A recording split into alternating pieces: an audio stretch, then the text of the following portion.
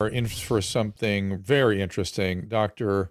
Hatfill is with us today. Dr. Stephen Hatfill. He wrote a book.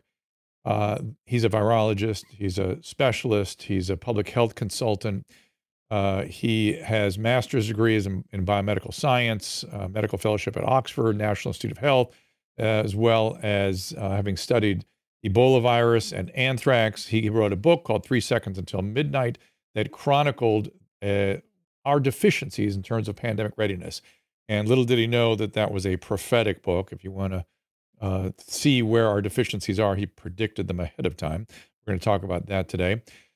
He also was embroiled in a controversy back in 2001 when we had these anthrax attacks, and he was such a bioweapons expert. They ended up accusing him of being the attacker, and he ended up suing the government and settling something that brought him into the public sphere then.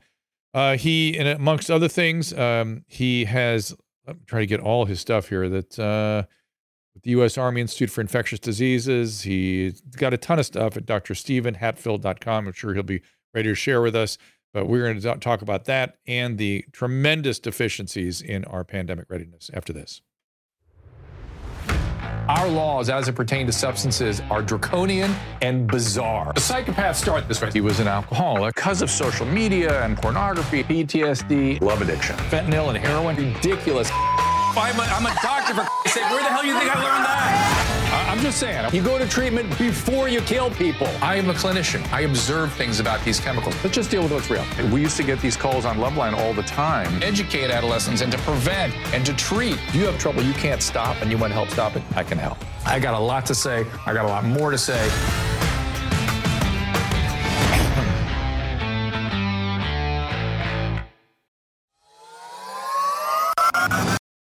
Mom deserves the best, and there's no better place to shop for Mother's Day than Whole Foods Market. They're your destination for unbeatable savings, from premium gifts to show-stopping flowers and irresistible desserts. Start by saving 33% with Prime on all body care and candles. Then get a 15-stem bunch of tulips for just $9.99 each with Prime. Round out Mom's menu with festive rosé, irresistible berry chantilly cake, and more special treats. Come celebrate Mother's Day at Whole Foods Market. And of course, as always, we're here with Dr. Kelly Victory as well. She'll be in after the break to continue the conversation. But let's bring in Dr. Stephen Hatfill. Dr. Hatfill, thank you so much for being with us. We're great. There's so much to be discussed, but let me start with something that you have said, at least you've sort of been thinking about, which is something you're calling the intentional destruction of the National Pandemic Plan. Was the plan adequate in the first place, and then what did we do to destroy it? The plan was a great start. It was done under George W. Bush, and it brought in the concept of social distancing until an effective drug therapy could be found, and later on, perhaps a vaccine. Remember, we can't make a vaccine against all infectious disease agents. There's only a handful that it's practical to do so. And I was called into the executive office of the White House for a year in 2020. And we just watched in disbelief how a handful of senior federal employees intentionally sabotaged it. Starting with the request was we had a drug called hydroxychloroquine, one of the safest drugs known to medicine. On the FDA's own most dangerous drugs list, aspirin is ahead of it. People have been taking it for 50 years for various things.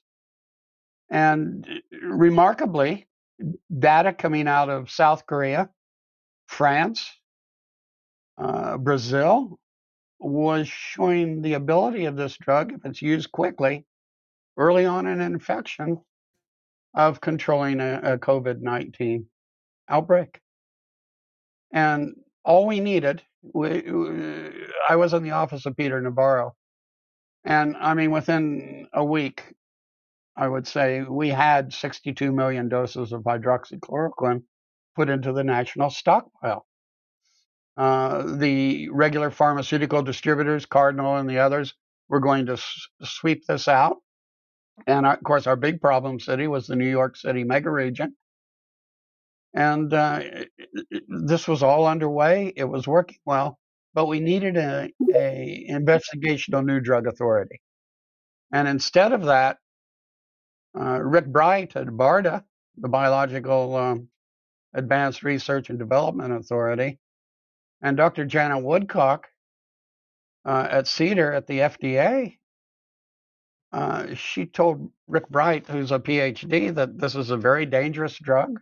We can't have this, and it'll cause widespread heart attacks and all sorts of stuff. And instead of an IND, we got an emergency use authorization, which limited it to hospitalized patients. The EUA actually said it's because these patients that are in hospital will see the most benefit from the drug. Well, it was the complete opposite. Hydroxychloroquine was able to stop them from progressing in their infection to where they had to be in hospital. And it just went downhill from there.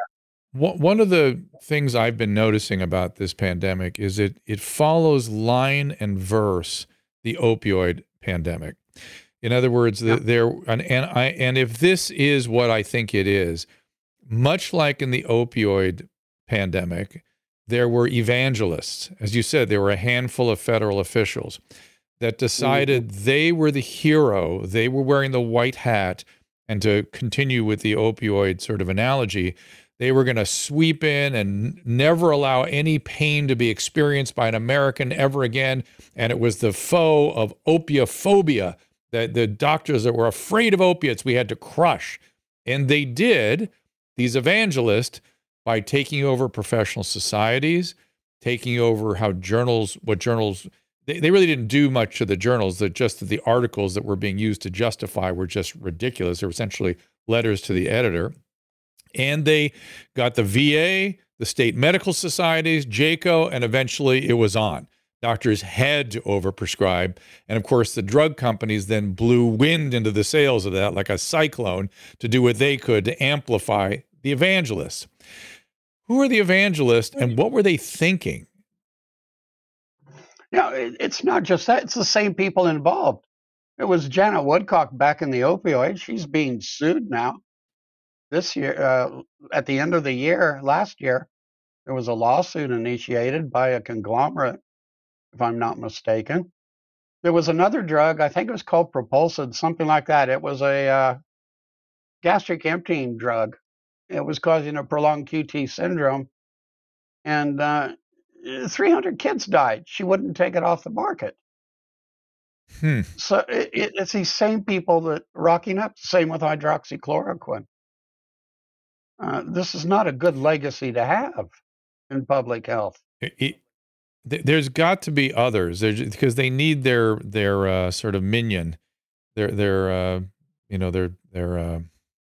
deputies that have to go out in the various medical societies and hospitals and state medical organizations and public health organizations. And then, of course, there must have been policy or sort of, I don't know, something that gave the public health officials the hubris to overreach the way they did. And why? And the lack of risk reward analysis, is that part of the lack of go ahead. The AMA have become out of control. They used to represent about 40% of the doctors 20 years ago.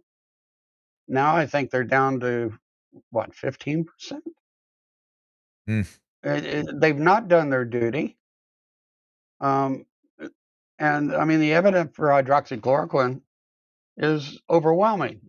Your listeners can go to the internet, type in C19study.com, and there's the results of 500,000 patients given hydroxychloroquine by about 5,000 scientists and about 320 studies.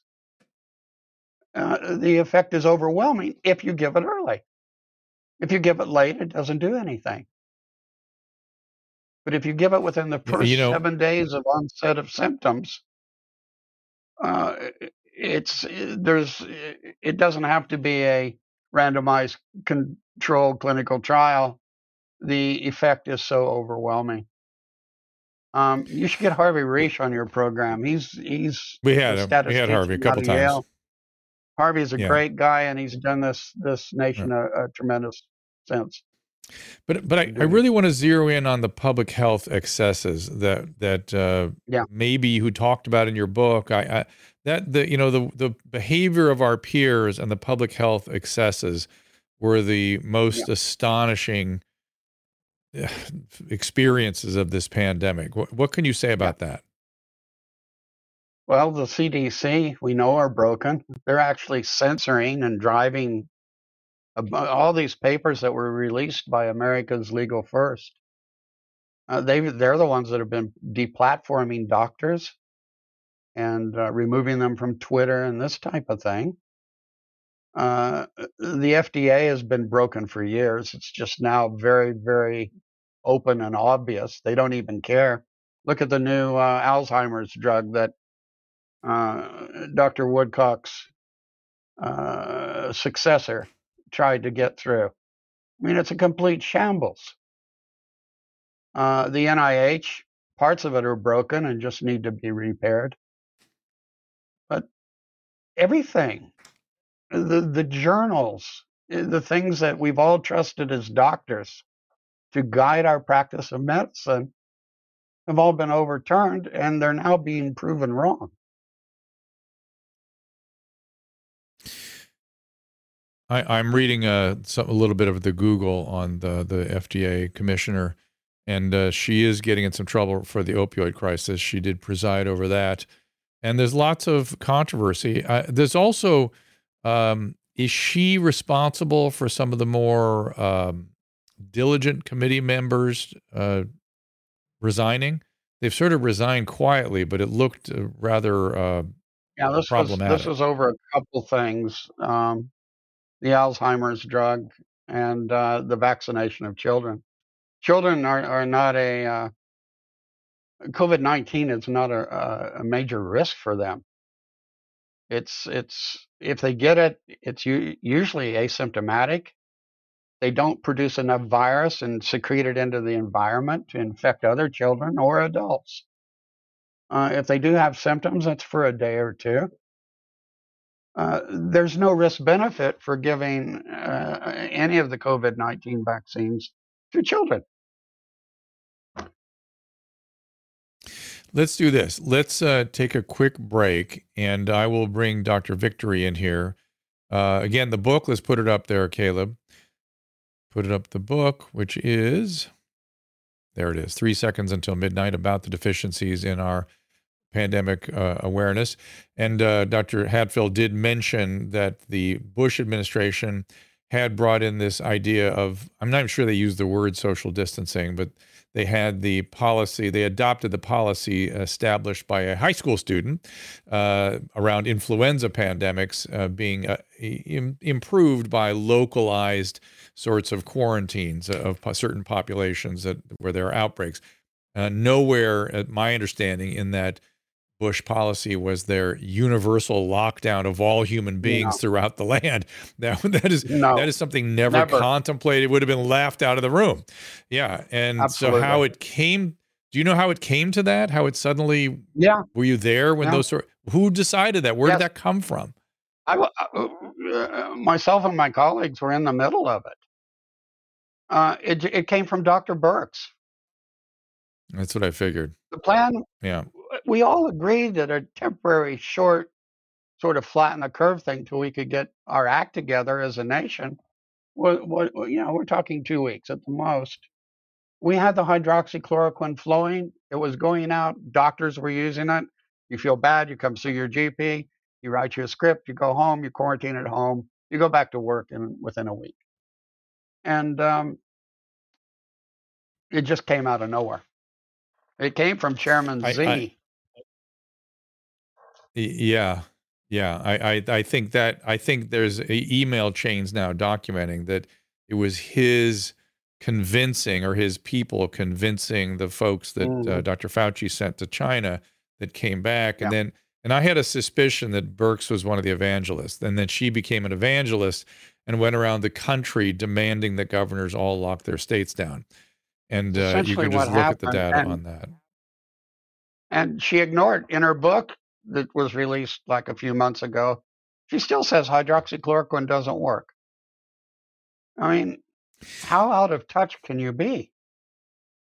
Well, I don't want to get into that argument, and I know there was a lot of it prescribed at the beginning quietly until pharmacists stopped filling what doctors were asking for, which was another weird stage in this whole thing.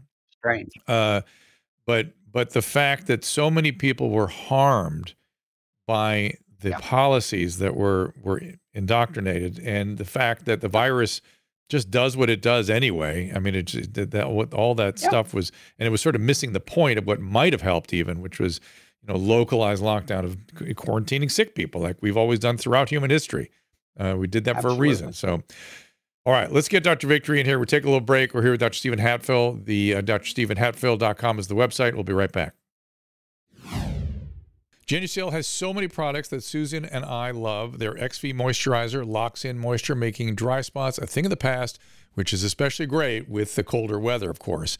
And with the immediate effects, too, you can see these results in as little as 12 hours. Guaranteed or your money back. Susan loves Genucel's Vitamin C Serum, the new deep correcting serum with lactic acid that hydrates your skin and reduces fine lines while preventing future wrinkles from forming.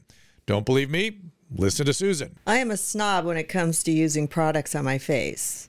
The dermatologist makes a ton of money from me. But when I was introduced to Genucel, I was so happy because it's so affordable and it works great. I was introduced to the Ultra Retinol Cream, which I love at night. All the eye creams are amazing. People notice my skin all the time, and I'm so excited because it's actually working. Take advantage of this New Year's promotion by going to Genucel.com and getting 60% off now with a complimentary gift set when you subscribe to my favorite package at Genucel.com/Drew.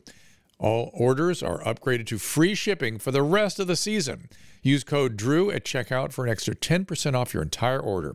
That is Genucel.com/Drew, GENUCEL.com/DREW. My guest is Philip Patrick. He is a precious metal specialist, trains at University of Redlands. He has spent years as a wealth manager at Citigroup, and his current position is with Birch Gold Group.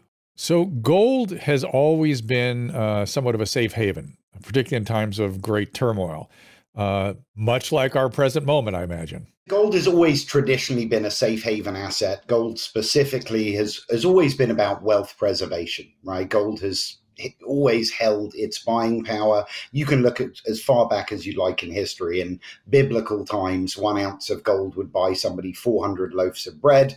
And today it does the same thing. So it's a store of value. But I would say in times like this, as you mentioned, it's particularly important when you're dealing with things like 40-year high inflation, the air that's coming out of a stock market bubble. These times in particular tend to drive gold and silver up quite significantly. If things are different, the solution needs to be different as well. So I encourage everyone to get informed, and we have a lot of good information here to help your listeners. Just a reminder, I am not a financial advisor, and I do not give out financial advice nor investing advice. Birch Gold has an A+ rating with the Better Business Bureau, countless 5-star reviews, and thousands of satisfied customers. Check them out now. Visit birchgold.com/Drew and secure your future with gold. Do it now. Some platforms have banned the discussion of controversial topics. If this episode ends here, the rest of the show is available at drdrew.tv. There's nothing in medicine that doesn't boil down to a risk-benefit calculation. It is the mandate of public health to consider the impact of any particular mitigation scheme on the entire population. This is uncharted territory, Drew. That is indeed the topic for the day. Dr. Kelly Victory, have at it.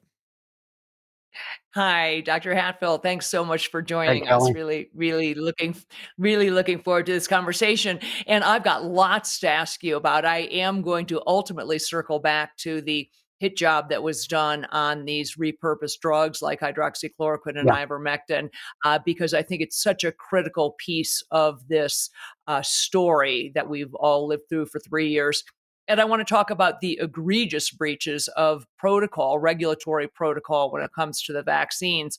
But before I do that, I Yeah. want to take a quick dive into your expertise as a bioweapons expert, and specifically as that might apply to understanding of the origins of this virus. I was out very, very vocal early on in the pandemic. It was the second or third week of February of 2020 when I first said on social media that I believed that this likely emanated from a laboratory and was not naturally Yeah. occurring. And I said that on the basis of my understanding of the genetic code, the actual genetics of it, the DNA sequencing, if you will, and that it had some telltale fingerprints, in my estimation, of something that had been cut and pasted, something that had been spliced, not a naturally occurring viral or a genomic sequence.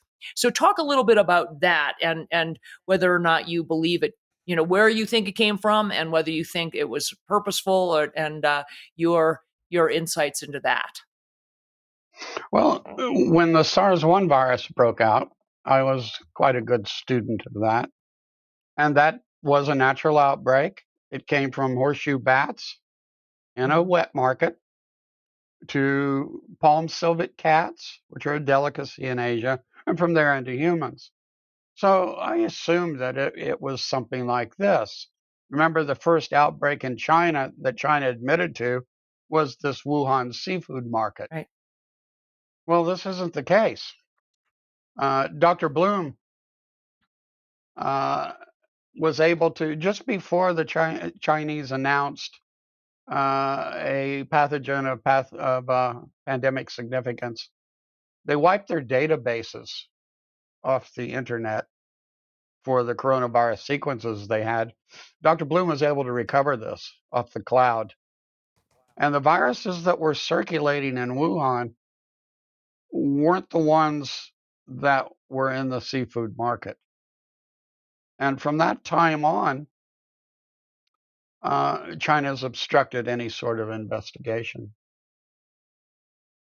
Yes, and it will. And also, we have, if I'm not mistaken, a pretty clear email traffic between Anthony Fauci and Peter Daszak from EcoHealth Alliance that shows very clearly that after Obama put the moratorium on gain of function research that had been done in this country and was being done at multiple scientific labs, academic institutions, including my alma mater, the University of North Carolina at Chapel Hill. They'd been doing it there. President Obama put a moratorium, I think rightly so, on gain of function research.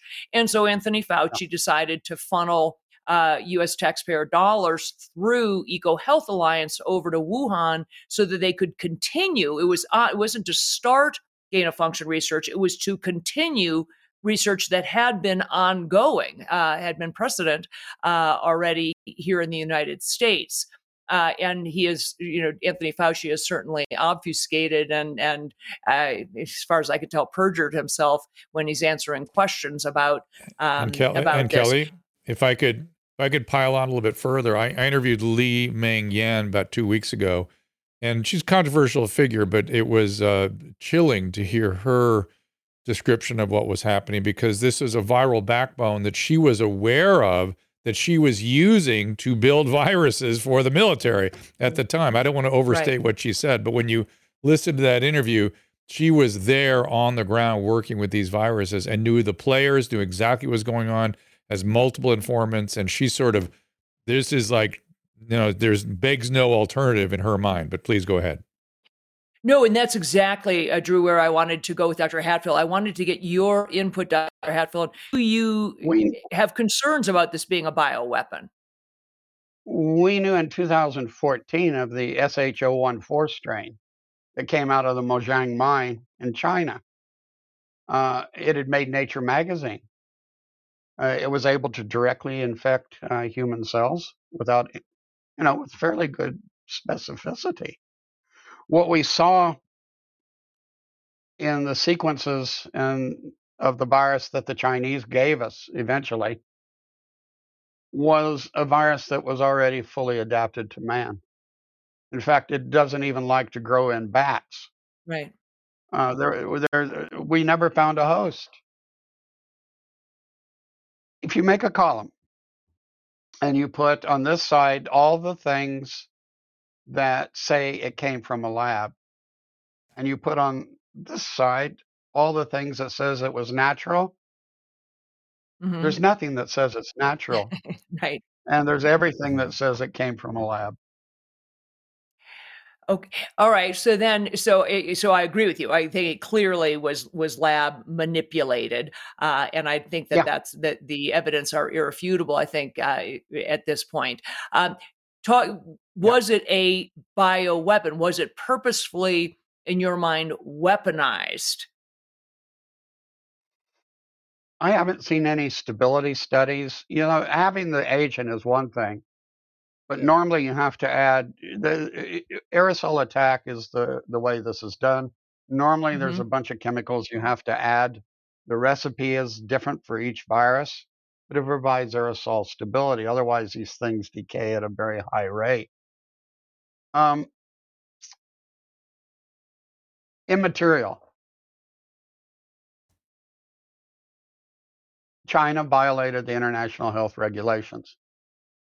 They delay. They're required to inform the WHO within 24 hours if they see a pathogen that has pandemic potential. And they delayed.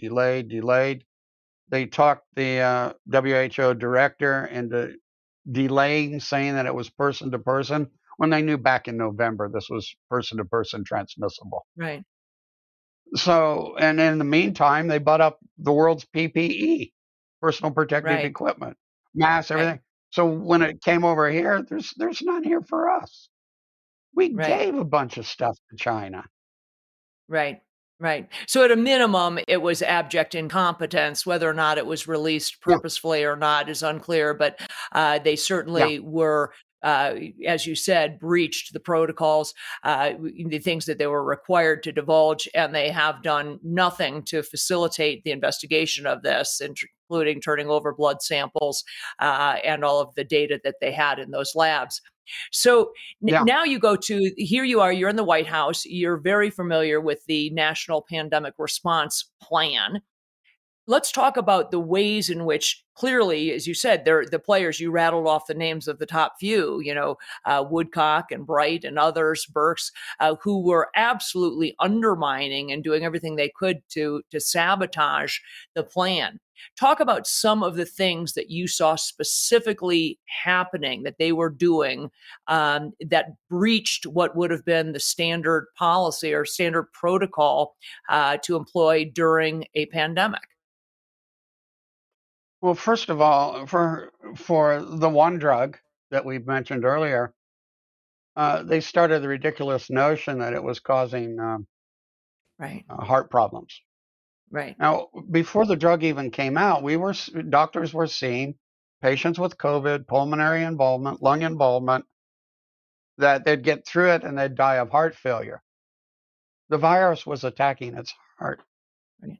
And nobody is that stupid at the FDA to call for a withdrawal of an EUA for a drug that was working. And if you look at the letter from from Rear Admiral Hinton, who happens to be a former Air Force nurse with no degree in hard sciences, but suddenly the FDA scientist,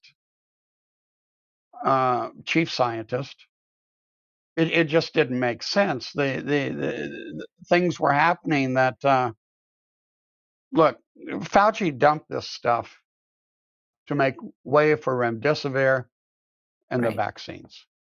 Yes. It was intentional. Nobody's that stupid. The papers, Pete Navarro and he had a serious argument in the Situation Room.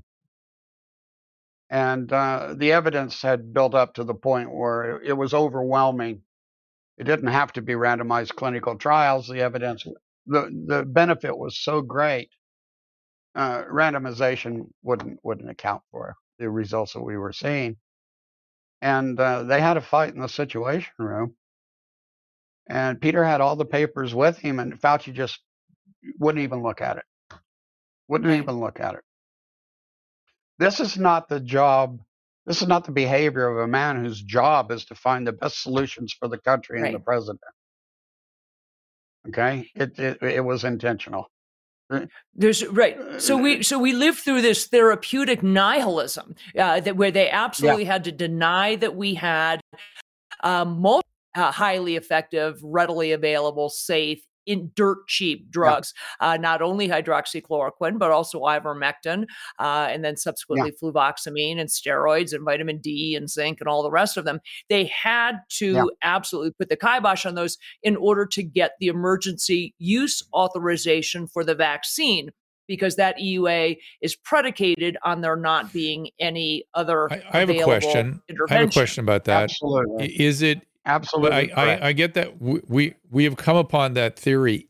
Would that theory or would that phenomenon of going for the EUA and making sure there's no other alternative treatments, why not why not encourage physicians to practice medicine?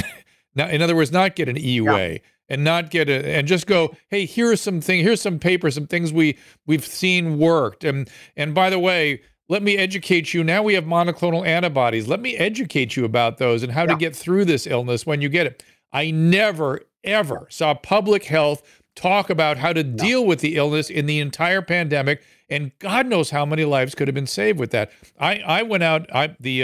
For me, the monoclonal antibodies kept me out of the hospital. I had a bad yeah, alpha or they delta, were. and I kept going down, and the MCA just turned it around right within an hour. It was crazy.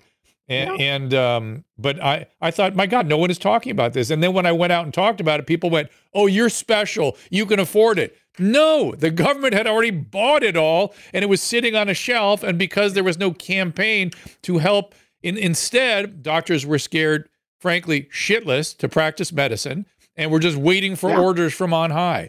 And yes, let's think about my original question. It was so disturbing to me. I get upset when I think about that whole chapter that we all lived through.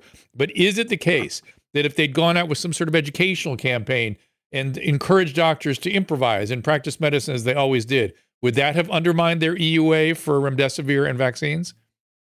absolutely. The first Yeah. study of remdesivir, Oh, I saw it. okay. All right. It was toxic. And then you let the company do its own studies? No. And then the second study that was done, a big majority of these patients were already on hydroxychloroquine, which can be Right. retained in the body for days. So you were looking at 2 drugs, not 1. And my suspicion is that the patients that did marginally better had residual hydroxychloroquine in their bodies.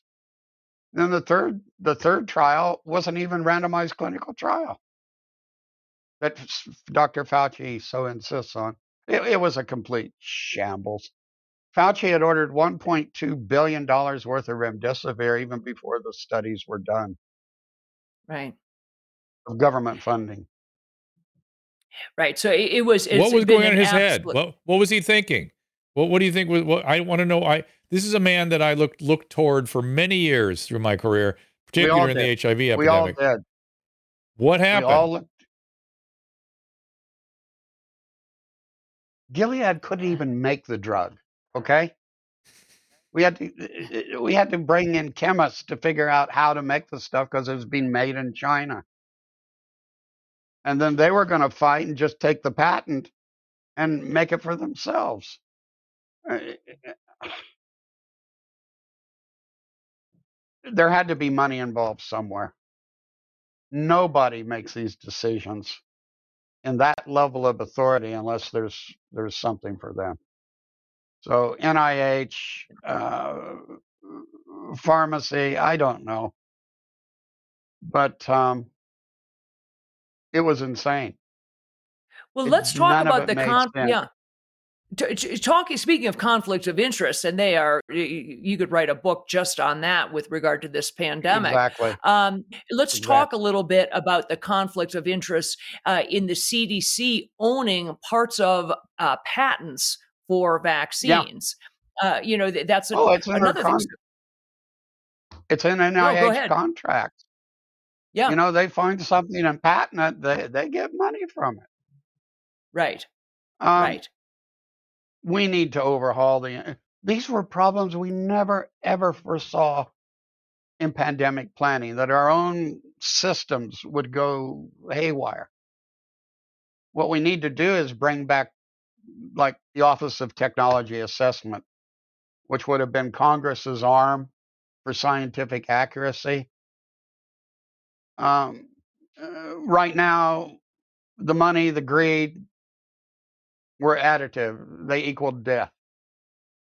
This never should have happened. We need to bring back the Office of Technology Assessment as the scientific watchdog for Congress, because they had nothing. Newt Gingrich got rid of this back in the 90s, and no one ever brought the organization back. It was over 100. But They would bring in outside scientists to answer any particular problem, that questions that Congress might have. And it kept the nonsense out of the decisions. This wasn't the COVID-19 task force were people just going off and doing their own thing. Dr. Birx on lockdowns, Dr. Fauci on remdesivir. You get rid of hydroxychloroquine, but we don't have any remdesivir. Right. And thousands of people died because there was nothing. They were told, go home until you turn blue, you know? Right.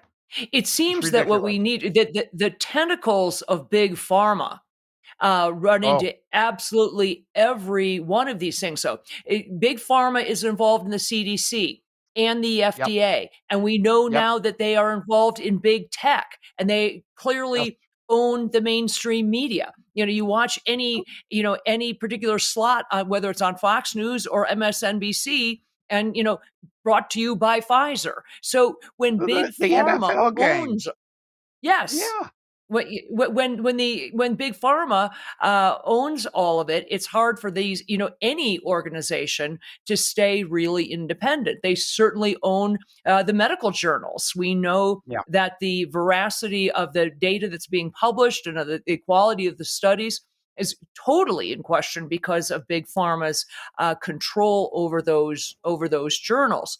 So let's move and talk about everybody's favorite topic, certainly mine recently, which is the vaccines. And I want to talk about, really, I think people think I'm exaggerating when I talk about paucity of safety data and things of that sort. Actual, no studies done, no diligence, no proof of safety and efficacy. We were promised safe and effective, and what we got was sudden and unexpected. Let's talk a little bit about the breaches of standard protocol with regard to the vaccine manufacturer.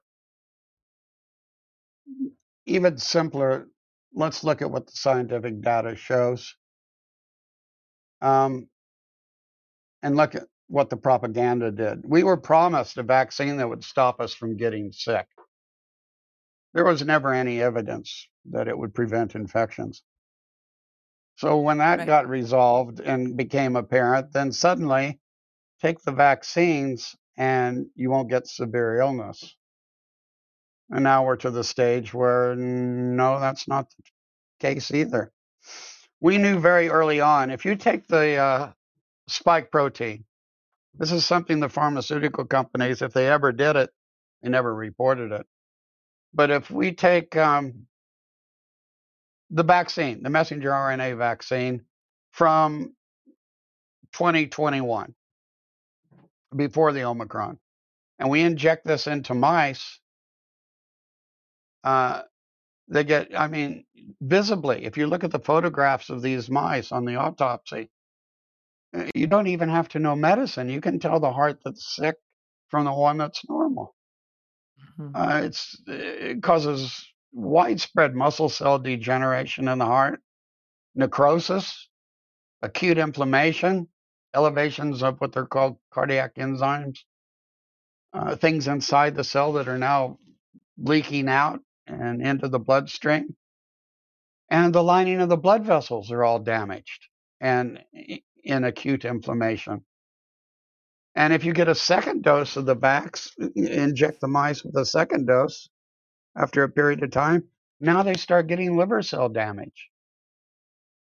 Well, it's the spike protein, the coding for it, that is in the messenger RNA vaccine. So when you get a messenger RNA vaccine, the cells in your body start to produce actual spike protein. And this occurs not just at the injection site. There were lawsuits to get this released from Pfizer. They left it out of the U.S. application, and nobody bothered to ask them. It's called biodistribution studies. But the vaccine was going all over the bodies. It was concentrating in the ovaries, in the liver, in the spleen. And this is data that we know from the Pfizer biodistribution study. They knew well before the vaccines were released to the public. They knew that it didn't stay in the deltoid muscle. They knew it went to essentially every major organ system in a matter of hours. And they openly, I actually listened to the most recent FDA advisory meeting where they came to the conclusion that these things should be given to children. And the vaccine manufacturers were asked specifically, do you know which tissues of the body, which organ systems will produce the spike protein? Do you know how much spike protein they'll produce? And do you know for how long? These seem like pretty rudimentary questions, things you might want to know. And the answer was no. We don't know that yet. We haven't studied that yet. So the reality is people have been injected with something that has made their bodies into little mRNA spike protein factories with no inherent off switch. And now, we are seeing unprecedented numbers of adverse events. Just today, I read a report just today that the FAA has changed its surreptitiously, somewhat quietly, changed the guidelines, the EKG guidelines for pilots. Talk about that. Well, there's a new technique that's come out, and we're dealing with something called the PR period, and PR interval. And normally it relates to how long the heartbeat takes to occur. It's a very orderly electrical system that makes the heartbeat the way it does. And PR interval, normally it's like 1.2 to 2 milliseconds. Mm-hmm. Well, very quietly on the 24th of October of this year, the FDA sent out guidance for aviation medical examiners, the guys that give the pilots their physicals. And this had now been increased to 3 and above milliseconds, which is enough to accommodate cardiac injury. There's a new test out called multifunction cardiogram, which is about 5 times more sensitive than a regular EKG. They did a study in post-vax in Puerto Rico. It takes 10 minutes of recording and internet. It links into an AI diagnostic software, but they're showing significant numbers of myocarditis injuries post-vaccination. So it appears that the FAA, it appears that the FAA is tacitly acknowledging that there's cardiac injury in pilots, and they can't, if they don't change the EKG guidelines, they'd have to ground half of the pilots. Did you see today the business jet? The companies that own business jets, they're specifically asking for unvaccinated pilots. Wow. Okay. Have they teased this out from COVID effects?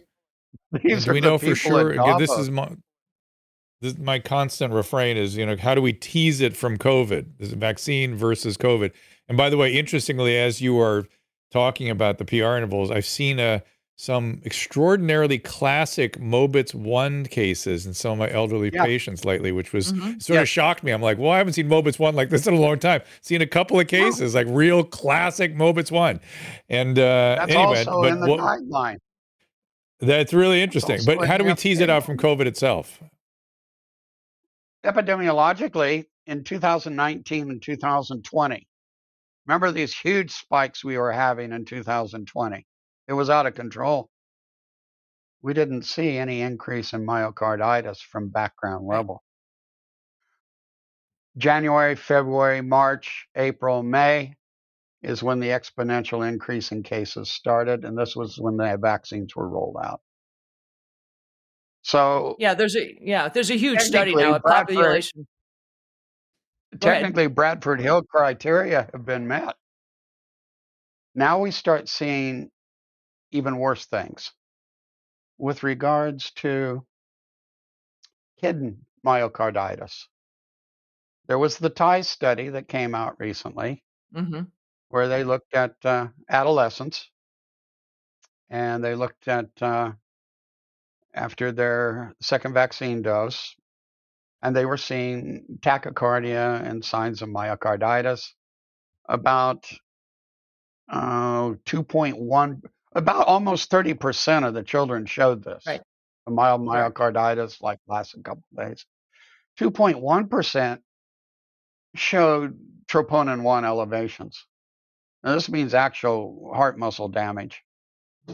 There is no such thing as a mild myocarditis. These things heal by scarring. If there's been acute inflammation in the heart, you've had heart muscle cell damage, this heals by scarring. And scar tissue doesn't conduct electrical impulses very well. Remember, the heart is a very carefully tuned electrical system. Further study that's come out recently was using gadolinium delayed excretion. It's an MRI technique that visualizes the heart. And the more scar tissue that's in the walls of the heart, the longer it takes for this marker dye to leak out, this enhancement agent.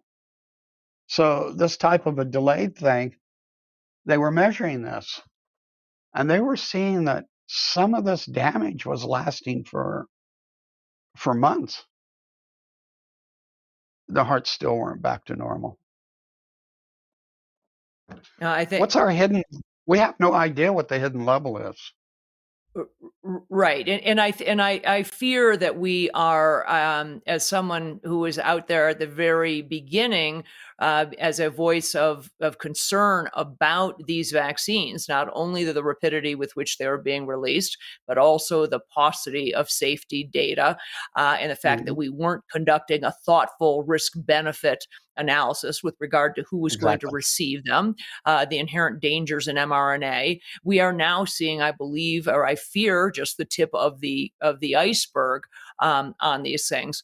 I posted just the other day on social media a tweet that's gotten some interesting feedback saying that despite the fact that I was mercilessly derided and ridiculed and censored and slandered for saying the things I was saying, this is no time for a I told you so victory lap. This is, we need a call to arms. This is all hands on deck. We've got to come up with a way to fix this, to undo what's been done. So let's start talking about that. You know, clearly there are the same courageous, creative, critical thinking physicians who came up with the early treatment protocols with repurposed drugs are already working on ways to mitigate the damage from the vaccines by using some of those same drugs.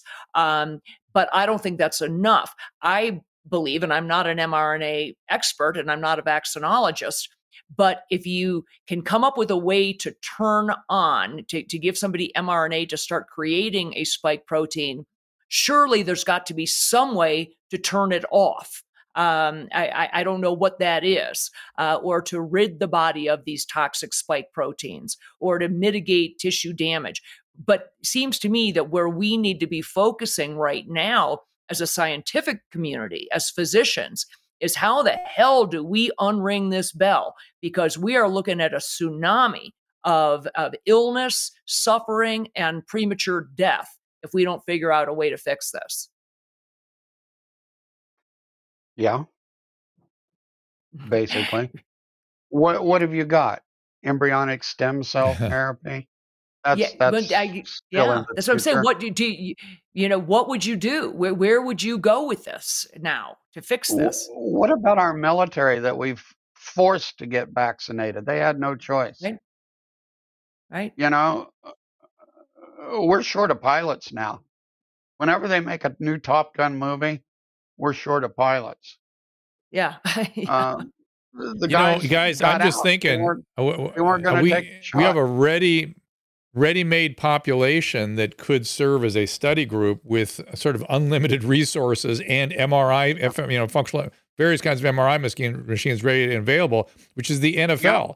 It seems to me that if you're a doctor at the NFL, you should be doing MRIs on every player and thinking and trying to figure this out, publishing on it, and saving these guys from more catastrophe, and finding ways to mitigate it, treat it, deal with it, manage it, and then publish it. And that might be the way to do this.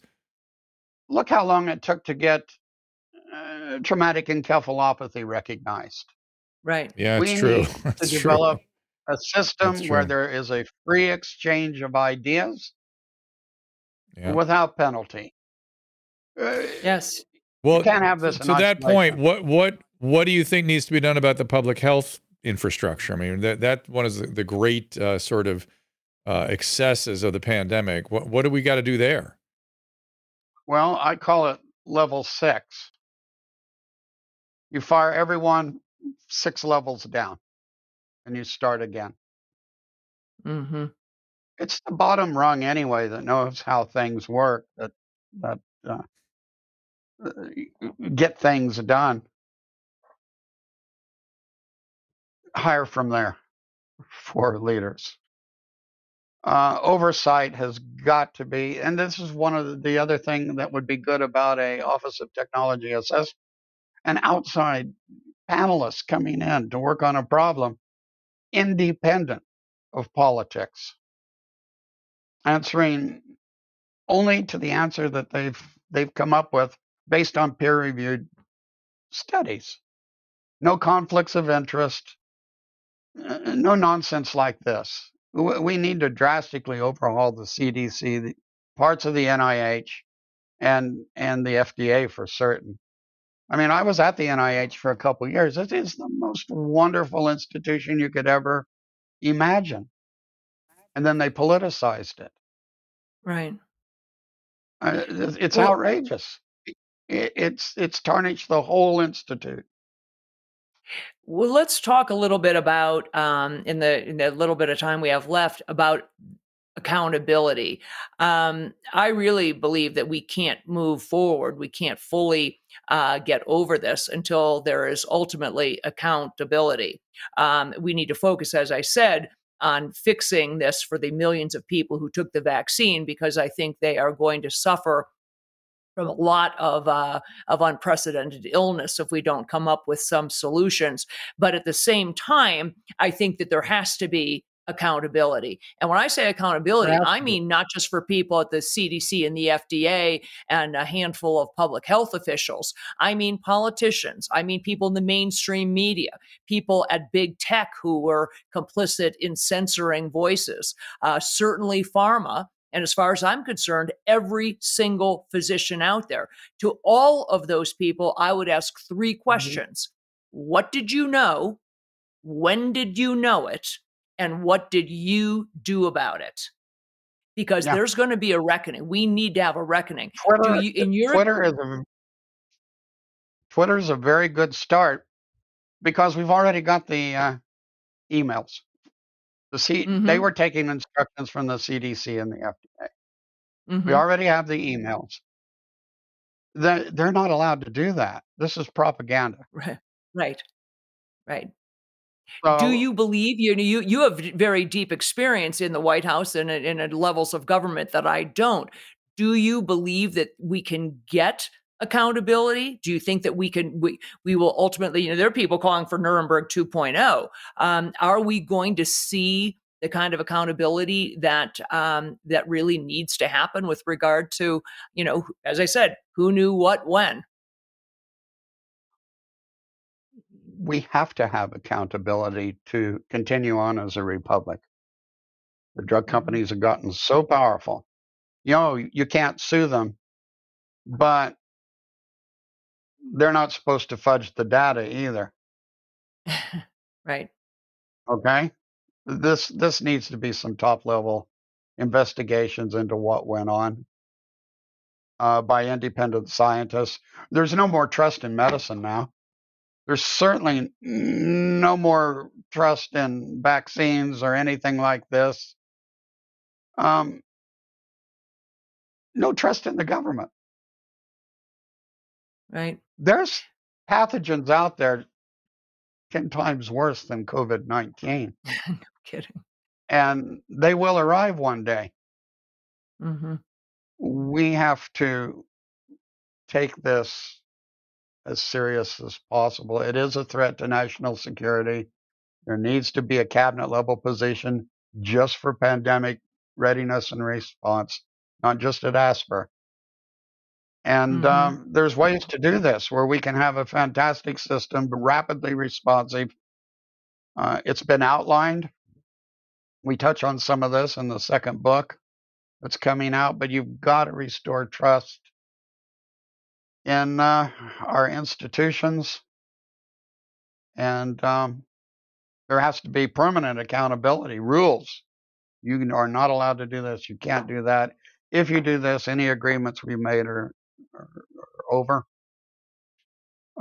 There's got to be a big house cleaning. Well, it's my understanding that if we are able to prove fraud, as you intimated, that the data was fudged or withheld, that critical safety data, for example, wasn't divulged to the public on the part of Big Pharma, it's my understanding that if that level of fraud is exposed, then the blanket liability protection they currently enjoy would go away. You would then you would open the door to people having legal recourse against them. Well, I'm not a lawyer, but yes, that's my understanding. And sort of there's indications Pfizer may have already been doing a two-step process to move their assets to another little company. Some of the patents for their most profitable drugs. Pull these people in and let's investigate.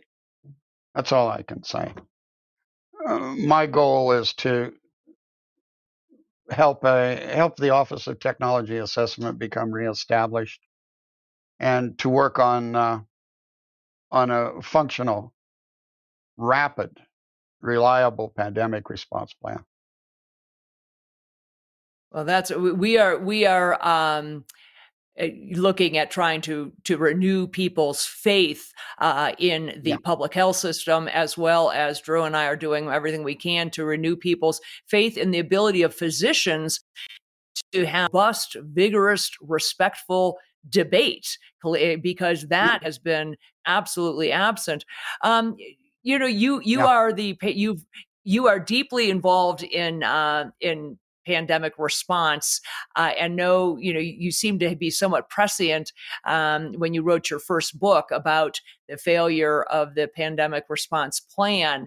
What do you see coming down the pike? You said, we know there are many pathogens out there, lots of things that have the ability to cause pandemics, whether it's Ebola or drug-resistant TB or whatever else. Do you foresee another pandemic coming soon? Oh, yeah. Yeah, we're due for it. Already? At least so soon? Yeah. We're getting at least one new novel infectious disease agent every year, at least one. I touch on this concept of emerging infectious diseases in the first book, 3 Seconds to Midnight. And it's somewhere around 1995, our global population, crossed a threshold. And now we're getting into viruses that for years were hidden deep in some jungle or forest, and man's starting to come in contact this. COVID-19 didn't have to be this way. it has a very low death rate. Right. It was almost like a manufactured pandemic, without reading too much into what I just said. You wait till we get a 40% lethal Right. influenza virus. Yeah, that's a Now different Yeah. thing. now the infrastructures of the Yeah. city are at risk. Now food supply, gasoline, basic city infrastructures. Simian hemorrhagic fever is one of my worries and has been for years. They've now found a human case last year. We had never recorded a jumping species before. And this is just one of many. That has an 80% lethality in monkeys. So with air travel, 24 hours away. Well, I've actually done this. I was in Kuala Lumpur, I don't know, about 10 years ago or so, or maybe longer. And I was in a live market, wet market. And 24 hours later, I was giving a lecture at a very large institution. So,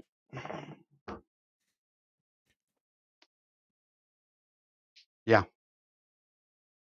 Well, it certainly is. When we whiteboard or do modeling exercises, which I've participated in with the military with regard to bioweapons, certainly things like anthrax.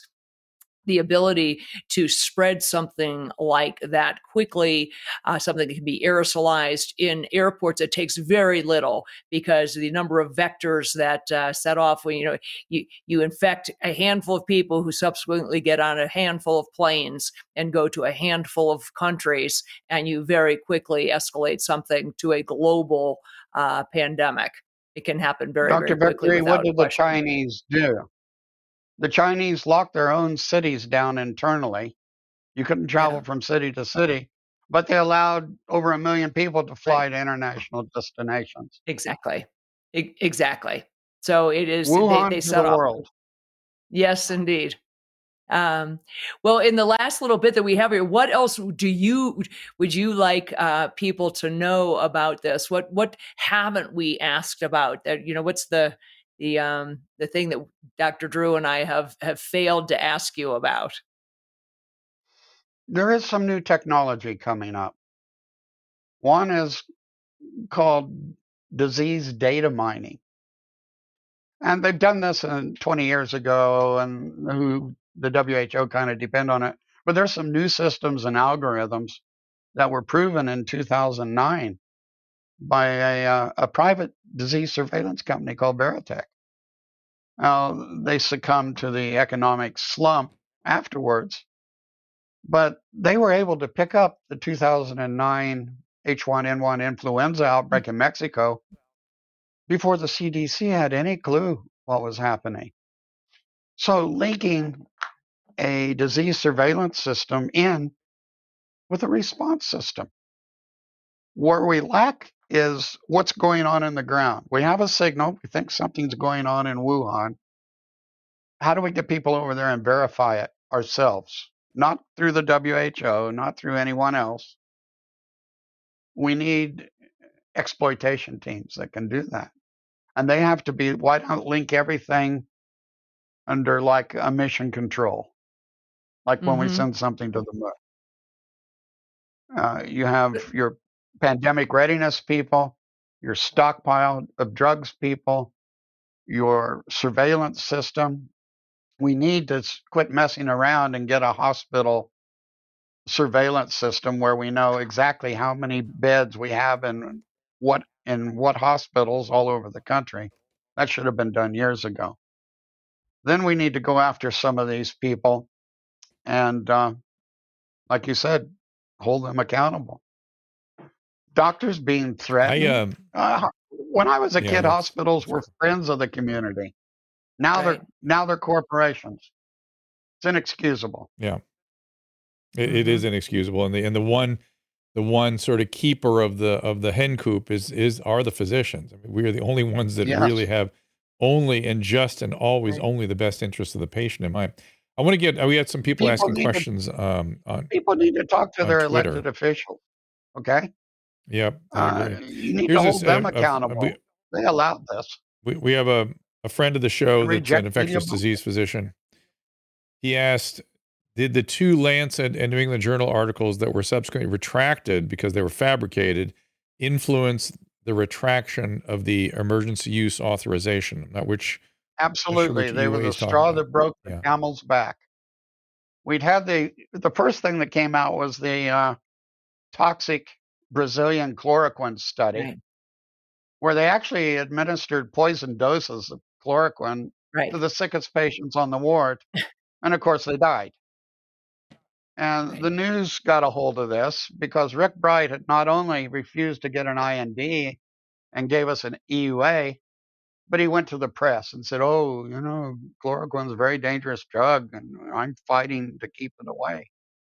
He's still proud of it and thinks he did something. Well, wow, this is the evangelist the news again. went crazy over that. Then there was the VA study where they took the sickest patients that were dying of cancer, AIDS, everything you can think of, heart failure, and they gave them hydroxychloroquine. Of course, they died. They were going to die anyway. And then the game was on, and the Surgicel, the fake Lancet paper, that was that, and the recovery trial by the United Kingdom.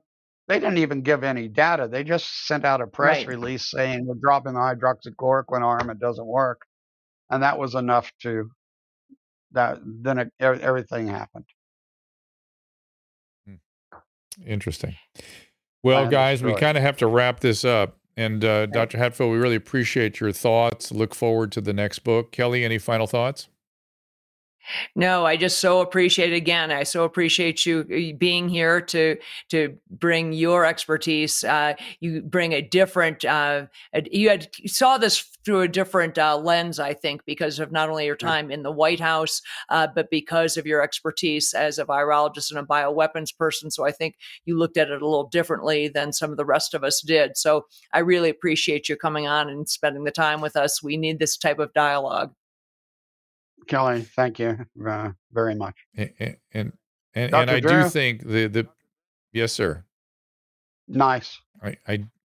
I do think the people that were present during these historic moments need to chronicle what they observed and what happened, because that's the only way we're really going to prevent this from happening again. It's and I'm telling you, I always walk away with headlines from these conversations, and to me, the headline is, you saw the evangelists at work. And your closing remarks here, where you said they still believe that what they did was the right thing, shows how evangelically rigid they are. And that's how doctors should never be religious in their belief systems, ever. You see somebody who believes they're a hero or have a religious sort of rigidity in their thinking, run. That's not a good fit. I agree. Zealotry. I've written some papers. It's on drstephenhatfield.com, all one word. I've written them so anybody can understand them. And you can read this. They're all referenced, and they should be linked, where if you click on a reference, it takes you right to the paper. You can read it yourself and make your own decisions about what happened. That's awesome. That's fantastic. Thank you so much. And thank you again. We'll talk soon. Dr. Stephen Hatfield. And Kelly, as always, we appreciate you being here. Next week, we have a few people. We're going to be a little bit later next week, right? We're going to be at 4 o'clock Pacific. And you have a couple of very exciting guests sort of on the hook. Yes? I do. Yes. Well, we're hoping we're going to be talking with Senator Ron Johnson in one of these coming weeks. I don't know if it's going to be next week or not. We've got Dr. Richard Urso, who is just a spectacular physician and somebody who's been on the front line of this from the beginning, worked on the early treatment protocols, and is now working on, again, how to fix this debacle. So we've got, and then we have Dr. Ryan Cole coming back. Did I have Dr. Cariotti on with you ever? The psychiatrist from the bioethics? Yes. I feel like we should bring him back around because he's got a lot of legal stuff he's working on. It'd be interesting to get an update from him too. So maybe in a month or two, get him back around too. Yes, also Dr. Brian Tyson we're going to join us one of these weeks soon. He's got some lawsuits against all of the censorship, but again was one of the frontline doctors treating people successfully during the heyday of the pandemic itself. And now these are the creative, courageous, critical thinking minds that we're hoping are going to help us figure out a fix to this. How can we mitigate the damage and the adverse events that people are suffering from these injections? And so we will not be having a show tomorrow since we had a show on Monday, and I believe we'll be Tuesday, Wednesday, Thursday next week. There may be caller shows afoot. And again, as I always tell people, if you have suggestions who you'd like us to speak to, do send it to contact@drdrew.com. Susan looks at all those. And Kelly, thank you so much, and I'll see you next Wednesday. Sounds great. See you Wednesday. For everybody else, we will see you on Tuesday at 3 o'clock, then Wednesday at 4 o'clock Pacific time. And Caleb, thank you. Any questions from your vantage point? No, not over here. I'm real excited for the next shows. Okay. Fair enough. We'll see you next time. Ask Dr. Drew is produced by Caleb Nation and Susan Pinsky. As a reminder, the discussions here are not a substitute for medical care, diagnosis, or treatment. This show is intended for educational and informational purposes only. I am a licensed physician, but I am not a replacement for your personal doctor, and I am not practicing medicine here. Always remember that our understanding of medicine and science is constantly evolving. Though my opinion is based on the information that is available to me today, some of the contents of this show could be outdated in the future. Be sure to check with trusted resources in case any of the information has been updated since this was published. If you or someone you know is in immediate danger, don't call me, call 911. If you're feeling hopeless or suicidal, call the National Suicide Prevention Lifeline at 800-273-8255. You can find more of my recommended organizations and helpful resources at drdrew.com/help.